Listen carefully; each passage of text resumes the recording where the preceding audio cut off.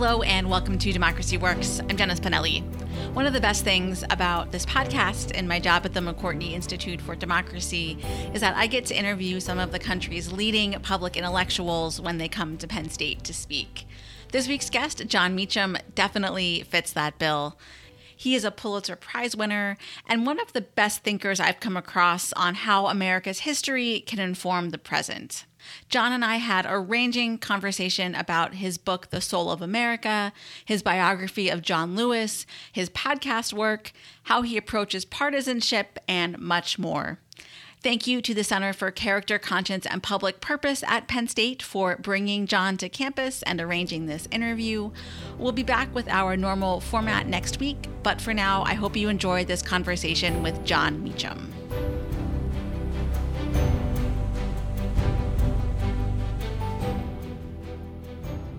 Jon Meacham, welcome to Democracy Works. Thanks for joining us. We're going to test whether the title is actually true. Yeah, indeed. So, your visit to Penn State, and in some ways this conversation, is about 2 years in the making. You were scheduled to come originally in 2020, and, we've been through a lot in those intervening 2 years, a pandemic, an insurrection, more, the sort of most pointed conversations about race we've had, maybe since the civil rights era. I could go on, but these are, a lot of, not unlike the moments of struggle and division that you write about in your book, The Soul of America, where, we've had to choose as Americans hope or fear, better angels or worst impulses. So I'm wondering, I guess, as you look back on this, these recent events and this recent history, how have we done at, channeling some of those impulses? I think we're doing better. Certainly, this is a more congenial conversation than it would have been in April of 2020, for all the obvious reasons. At that point, we were just beginning the once-in-a-century pandemic. As you say, we were headed into a ferocious period about racial justice. And we had a president of the United States who would, within the year, attempt to thwart the will of the people. And so we're not there, so that's good. The point of democracy, it seems to me, is not to arrive, but to struggle and try to make tomorrow just a little bit better than today. And it'd be great if it were a lot better, but I'm a hopeless and hapless Episcopalian. Believe we're all fallen, frail, and fallible. And a democracy is the fullest expression of all of us. And so the country is only as good as we are. And when people talk about character and conscience, and it's really about us. It's about the daily and seasonal decisions that we make that become perennial ones. And so I am much happier today that the incumbent president is the incumbent president. I think that we have the capacity to amend and reform, to return to our imperfect country as opposed to the country that we were living in, I think, from 2017 through the 6th of January, 2021, in which nobody even wanted to try to be more perfect. So, we're also watching the conflict in Ukraine play out. And you and many others have characterized it as a conflict between democracy and autocracy and the, kind of Western order versus threats of authoritarianism and things like that. And I think that's, I don't think anybody listening to this show would disagree with that. I guess I'm wondering, one, what a win for democracy looks like, and how do you frame it in a way that, resonates when people here and perhaps other places don't necessarily agree on what democracy is, or even if they think it's important or something sort of worth fighting for? Well, a couple of things. The struggle that President Biden is leading here is entirely consistent with the one that President Truman undertook from really the fall of 1945 forward. If you look at the creation of NATO itself, for instance, it is entirely framed in the rhetoric that we're hearing now from the president. If you look at Harry Truman's inaugural address in 1949, if you look at his remarks when the various treaties were signed at different steps, it is about democracy versus communism, liberty versus slavery. And so the struggle is ancient. What is unique about this is the first time, as we sit here in the late winter of 2022, where two nuclear powers of this scope and scale have been this close to each other. Now, I accept the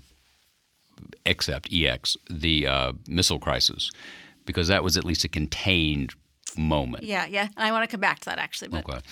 But in Korea and Vietnam, elsewhere, each of us had a side, but it wasn't direct. This is different. And so the stakes are terrifying. You ask about how do you define democracy? I think it's a basic understanding that we were all born with an innate capacity and right to pursue our own path in life under the rule of law, and the rule of law is established not by the fiat of the strong, but by some kind of collective action, however manifested, however expressed within the protocols of politics.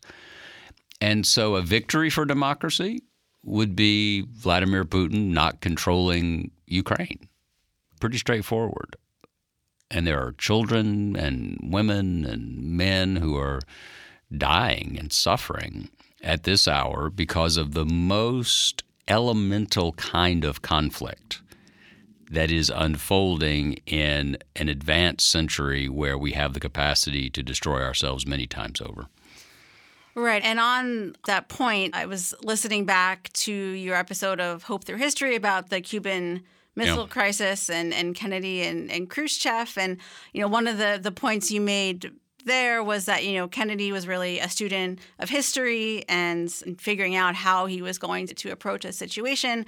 I'm wondering if the Biden White House is doing the same thing, if they're also looking to perhaps some of the same history, or if perhaps what Kennedy did in 1962 is now a part of that canon of how to move forward here. It's a great question. I've not talked to anybody specifically about the 1962 analogy, but the basic vernacular in which we're speaking is fully and deeply appreciated at the White House. Remember, Biden has lived a big chunk of this, all right? I mean, he's almost 80 years old. He was born during World War II. And he spent a lot of time looking at particularly how both the Cold War world and the post-Cold War world can operate. And so I think, not unlike George Herbert Walker Bush, I think that what we've seen in the diplomatic response is an appreciation of the value of diplomacy and understanding of complexity while remaining in a principled position. And one of the things, as you know, about history and politics is you never get credit for keeping bad things from happening. And that's the price you pay. Right. That's when you go into office, you got to accept that. Mm-hmm. So the other kind of historical comparison we've seen a lot recently is comparing Zelensky in Ukraine to Winston Churchill. I'm wondering, one, where that comes from. It's an easy, hot take to put out on Twitter, right? But, where does that come from, and do you agree? I think the Churchill of May 1940 is a vital figure to understand, not only because of his defiance and his insistence that, as he put it, according to Hugh Dalton in the War Cabinet, if this Long Island story of ours is to end at last, let it end when we are choking upon our blood upon the ground. It's all great stuff, right? It's Gary Oldham in the movie.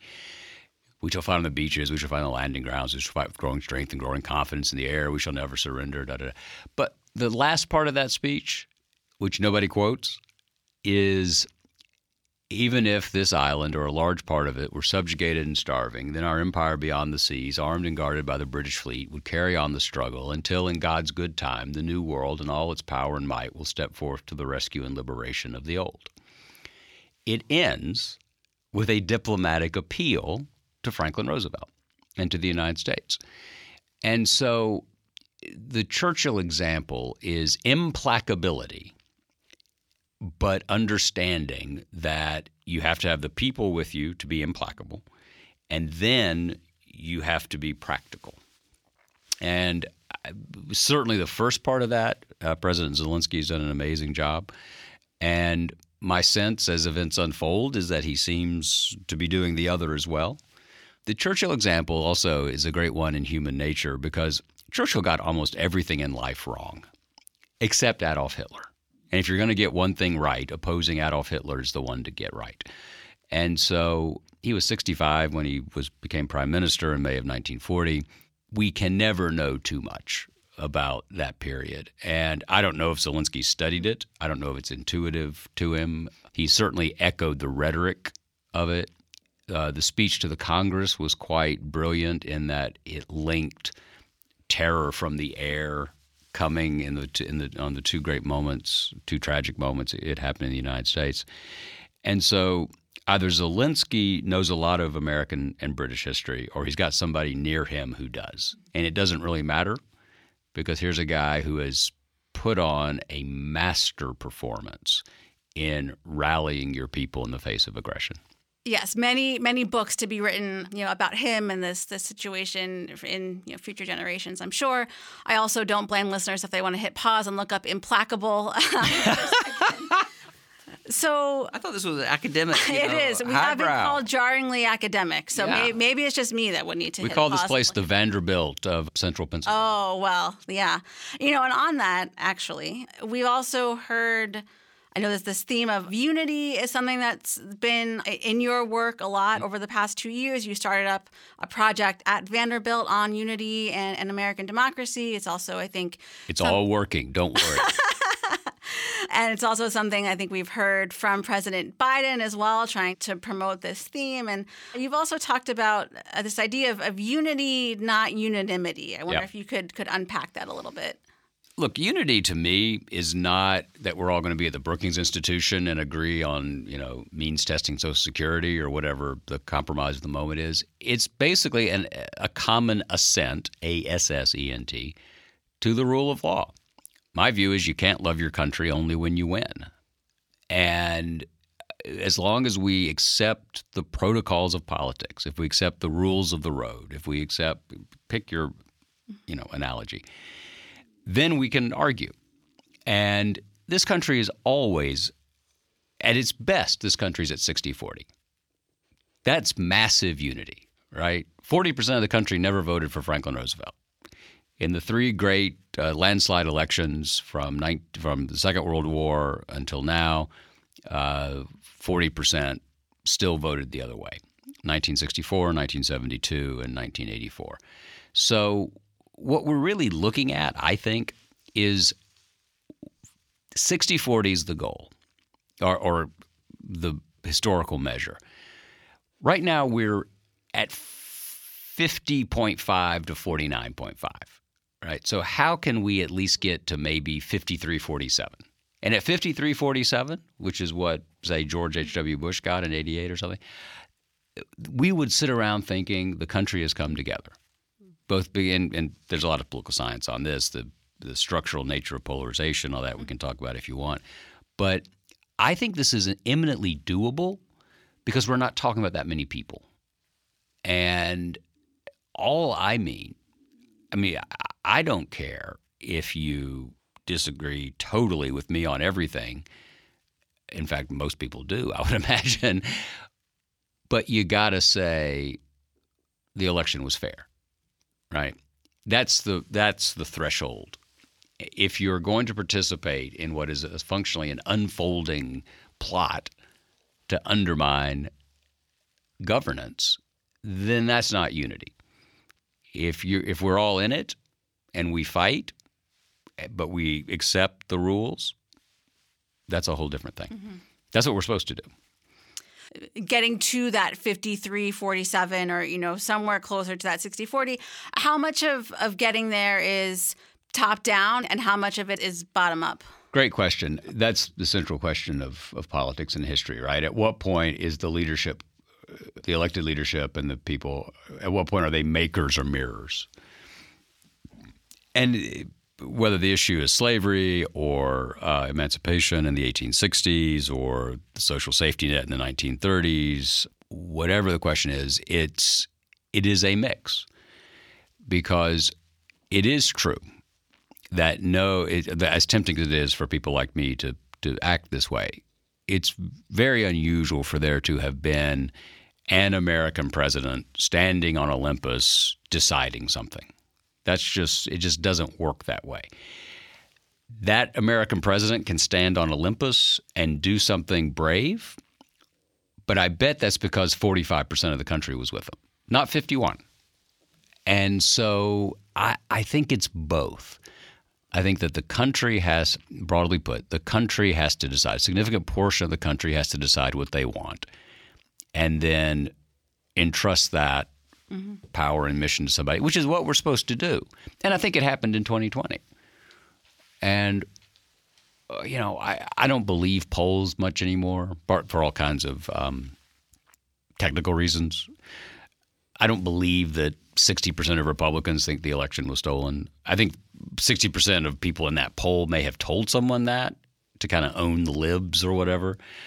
But I think that what you saw in 2020 was a decision by enough people to say, we do not want to repeat the experience of the last 4 years. And I'm a firm believer in the following point, which is that presidential elections are not referenda. They're choices. Very few people think – it's not as though we went to the country and said, do you want Donald Trump to be president? And they voted on that. That's not the way it went. It was, do you want Hillary Clinton or Donald Trump? Do you want Joe Biden or Donald Trump? And that's what elections are. They're not ratifications. And so any question about presidential politics has to be answered in context. So the other sort of factor that amplifies this, of course, is the state of our media environment. And I wonder, I've been thinking a lot lately about what Al Franken has described as the dehumorizer. He talks about it in the context of trying to, basically having anything he says put through this right-wing filter, right? He thinks about it, they're stripping the humor out of it, but I think about, anytime President Biden or other politicians say something, it goes through the looking glass on, right-wing media. And so I guess I wonder if that's something that you think about in the work you've done with President Biden about how it's going to be perceived in that world, or if that just gets you so far down a rabbit hole you could drive yourself crazy, I would think, trying to game out all those scenarios. Well, let me answer in general. I don't want to be specific about anything about President Biden. In general, it is a perennial truth. As you know, the newspapers were partisan in the 18th and 19th centuries. They were, and I'm pretty sure, I can't prove this with data, but I'm willing to bet the mortgage payment that there were not a lot of planters in South Carolina poring over the Liberator. And there weren't a lot of people who were reading the Liberator who were reading the Charleston Mercury. And if they were just reading it to get mad in both cases. So the existence of a partisan media has the effect of the following effect. It creates a machinery of perpetual conflict, which goes to your point and Franken's point. And it doesn't really matter what the quality of the fuel is, the machine has to work. So any comment, anything, because they have to publish or broadcast or tweet or whatever it is. Nobody at any cable network gets up at 5 a.m. and scans the wires and says, oh, there's nothing to fight about today. We're just going to go dark. Right? So you have an infrastructure that values conflict no matter what. And the conflict may not need to happen. And you see this sometimes. This is hilariously stupid. The Daily Show is brilliant at this. My favorite is Obama wore a tan suit once, right? And there wasn't anything else going on that day, so the tan suit was the thing. What worries me, so that's the highbrow answer, right? It's always been like this. It is different in that the written culture, however sulfurous, operate on a different part of the brain than people looking at something coming in on their phone. I think one of the reasons the divisions persist at the same level is COVID. It forced people, and an event that should have produced a sense of common purpose forced people inside and onto their screens. And when they're on their screens, they just get mad. And there are people who have an economic, political motive to make them mad. And the only good news about this is that it is a smaller proportion of the people. We just happen to know all of them and are part of it, right? But I think I'm right. 75% of the country is not on Twitter, right? And if you take the cable news audience at its biggest, you're talking about 10% of the country, maybe, right? So difference there, of course, is every congressman, every senator, every political operative is in that universe. So it has an outsized effect. But I think it's one of the reasons, actually, that I date the modern sort of congressional politics era to 94. It's why I think the wise guys, the people who are paid to follow this, are often a little more surprised than they think, than they expected to be, simply because they can judge accurately what 25 or 30% of is going on. But if other people show up, they're probably showing up out of a different impulse. And sometimes it's harder to see that impulse in real time. Mm-hmm. Well, that gets me to I've been thinking a lot about the podcast you did, Fate of Fact. Yeah. And that to me, so I have been on panels and even sat in this very studio and said things like, podcasts are a way out of this political media problem in some way because they allow for more nuanced discussion and, all those things. And the longer time has gone on, I'm starting to think that maybe that's not true. Maybe that was like a delusion of grandeur that people had. And because it's also such like all of our other media today, it's self-selecting. So how are people going to seek out content that they know that they might that they might not readily agree with? And it strikes me that your show, Fate of Fact, tried to maybe do some of that, and tell me if that's wrong, but you were maybe trying to reach people who might need to hear a message they might not otherwise. I think that, for what it's worth, I think that if you just tell people they're wrong, it makes you feel good and your people feel good, but it doesn't do any good. Right. And so one of the things, when I'm lucky enough to be asked to do commencement speeches, one of the things I say, and the grandparents and parents love it. The kids are hungover, of course, so they're not paying any attention. And I'm mainly talking about Twitter. I say that just because you have the means to express an opinion quickly does not mean you have an opinion worth expressing quickly. And what I try to do every day is judge before I say something and try to figure out, is this going to add to the sum of human knowledge or not? And most of the time it's not. And so sometimes I'm good about not doing it, and sometimes I know it, but I do it anyway. I think it is hard for people to, as you say, explicitly seek out something that they think might change their mind. It is, to be totally personal for a second, it is the reason I do what I do. I believe that history has the capacity to appeal both to the broadly put liberal love of experience and data and the conservative appreciation of tradition. And that may not be dispositive, but at least it opens the aperture just enough that you might get something done. And when you begin to, and that was part of the Fate of Fact thing. Part of the argument there was I disagree with those who say that the Trumpification of the Republican Party was the inevitable result of Nixon, Reagan, Bush, et cetera. I don't think that's true. I think it's the opposite. I think that Eisenhower, Nixon, Reagan, Bush actually didn't deliver for those folks. And so they said, all right, if you're not going to deliver, we're going to send a professional wrestler. And so I think that's interesting. I don't know I don't know if it's actionable in some way. But to your podcast point, I hadn't thought of it, but that's very interesting that you do have the ability to curate and create conversations and content that are a little bit like preaching a sermon. You never know who's going to listen. I do wonder how you think about audience when you're writing a book versus making a podcast, and has it changed, over time? That's a good question. Has it changed? I don't think my goal. I know my goals haven't changed. Have the means changed? I don't know. I try to create. This is an old David McCullough point. I try to create the kind of stuff that I like and that I would like to read or hear. And I'm not a partisan. I'm not a political operative. Clearly, I would like to speak to the moment because I think there is a moral utility to history, by which I mean that if you understand the past,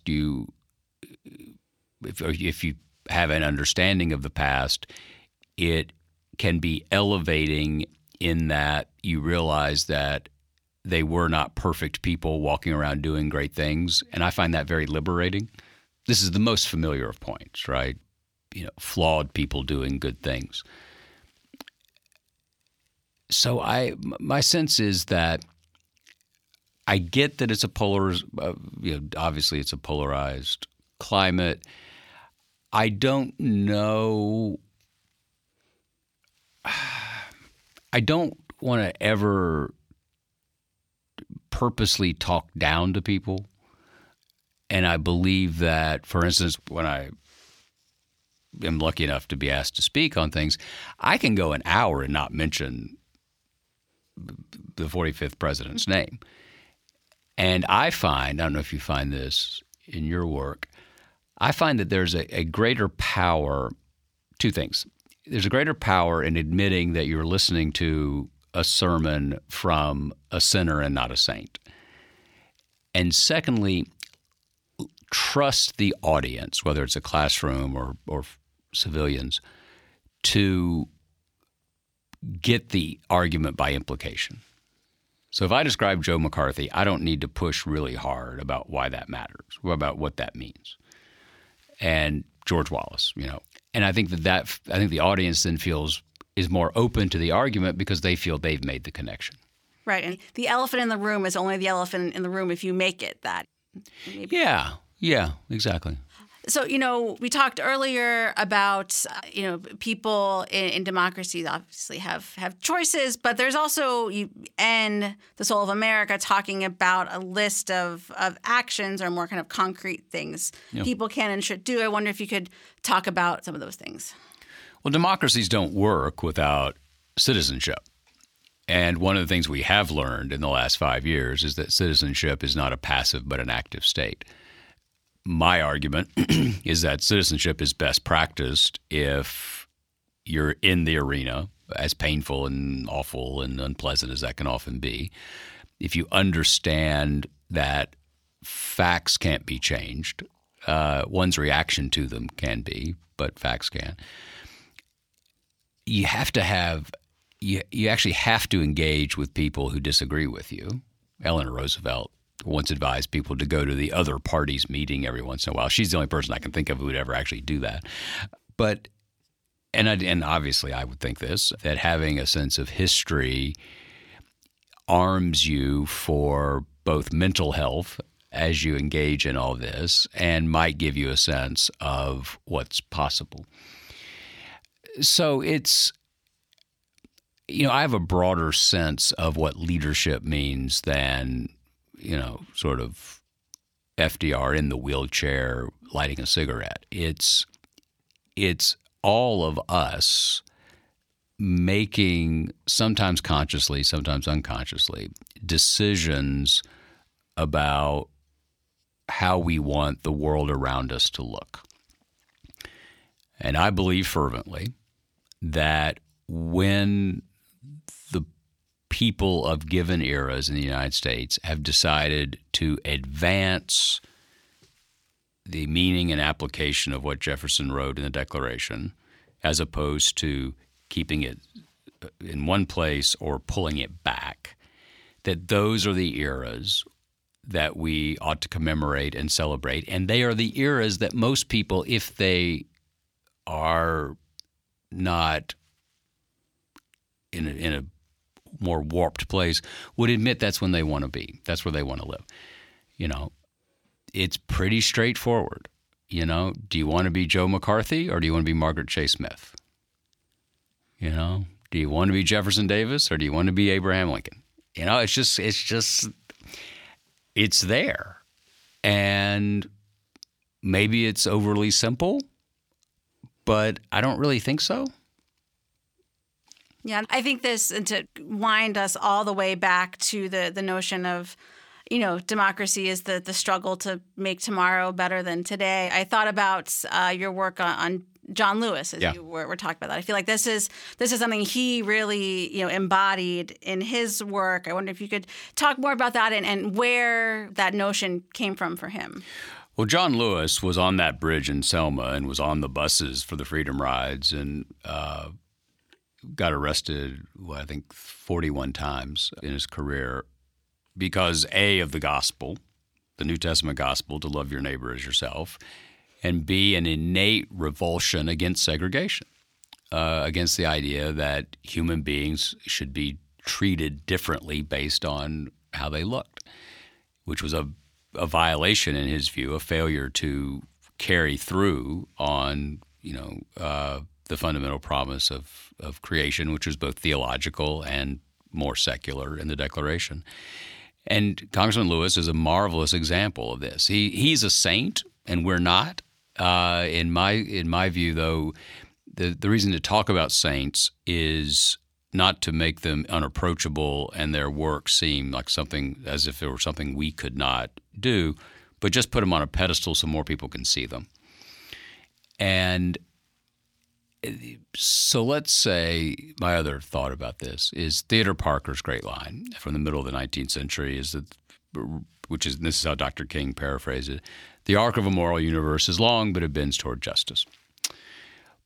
But it's not going to bend unless there are people insisting that it swerve. And John Lewis insisted that it swerve. And not all of us can be John Lewis.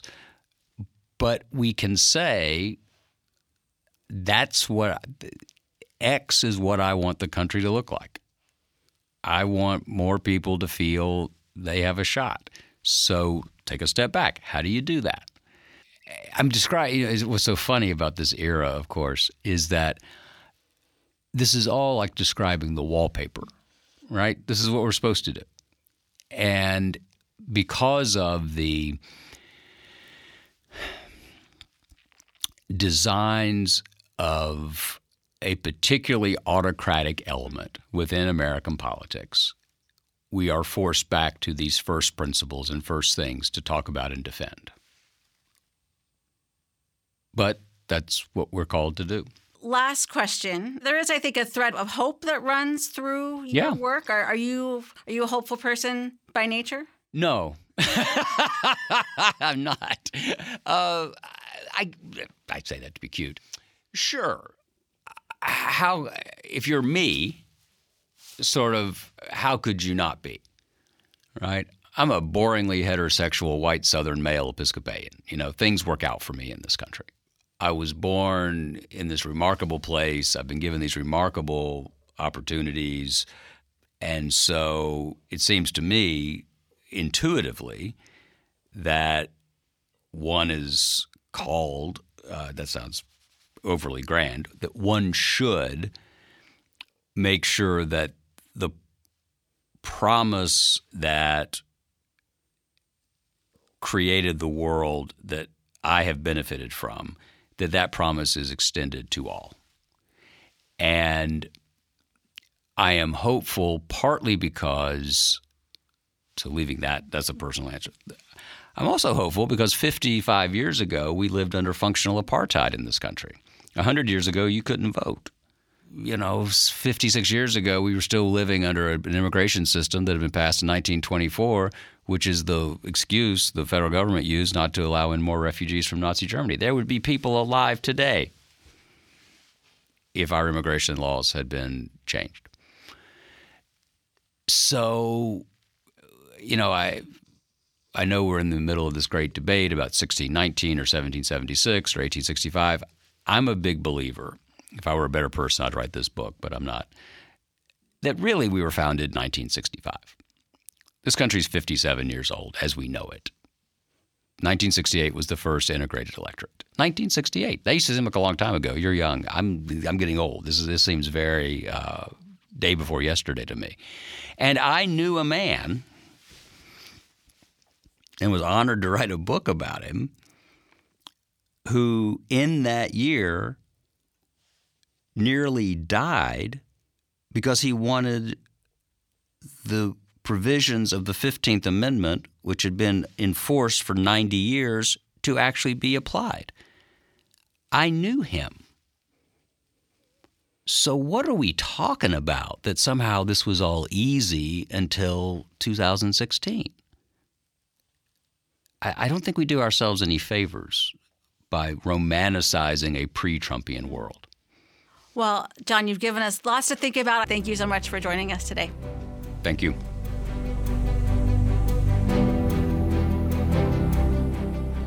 Democracy Works is a collaboration between the McCourtney Institute for Democracy at Penn State and WPSU, Central Pennsylvania's NPR station. Our editors are Mickey Klein, Chris Kugler, and Mark Stitzer. Editorial review by Emily Reddy, and additional production support from Andy Grant and Chris Allen. If you enjoyed what you heard today, leave us a rating or review in Apple Podcasts, Spotify, or wherever you're listening right now. It will help new people find the show. Find more great podcasts about democracy and civic engagement in the Democracy Group Podcast Network at democracygroup.org. Thanks for listening, and we'll see you next week.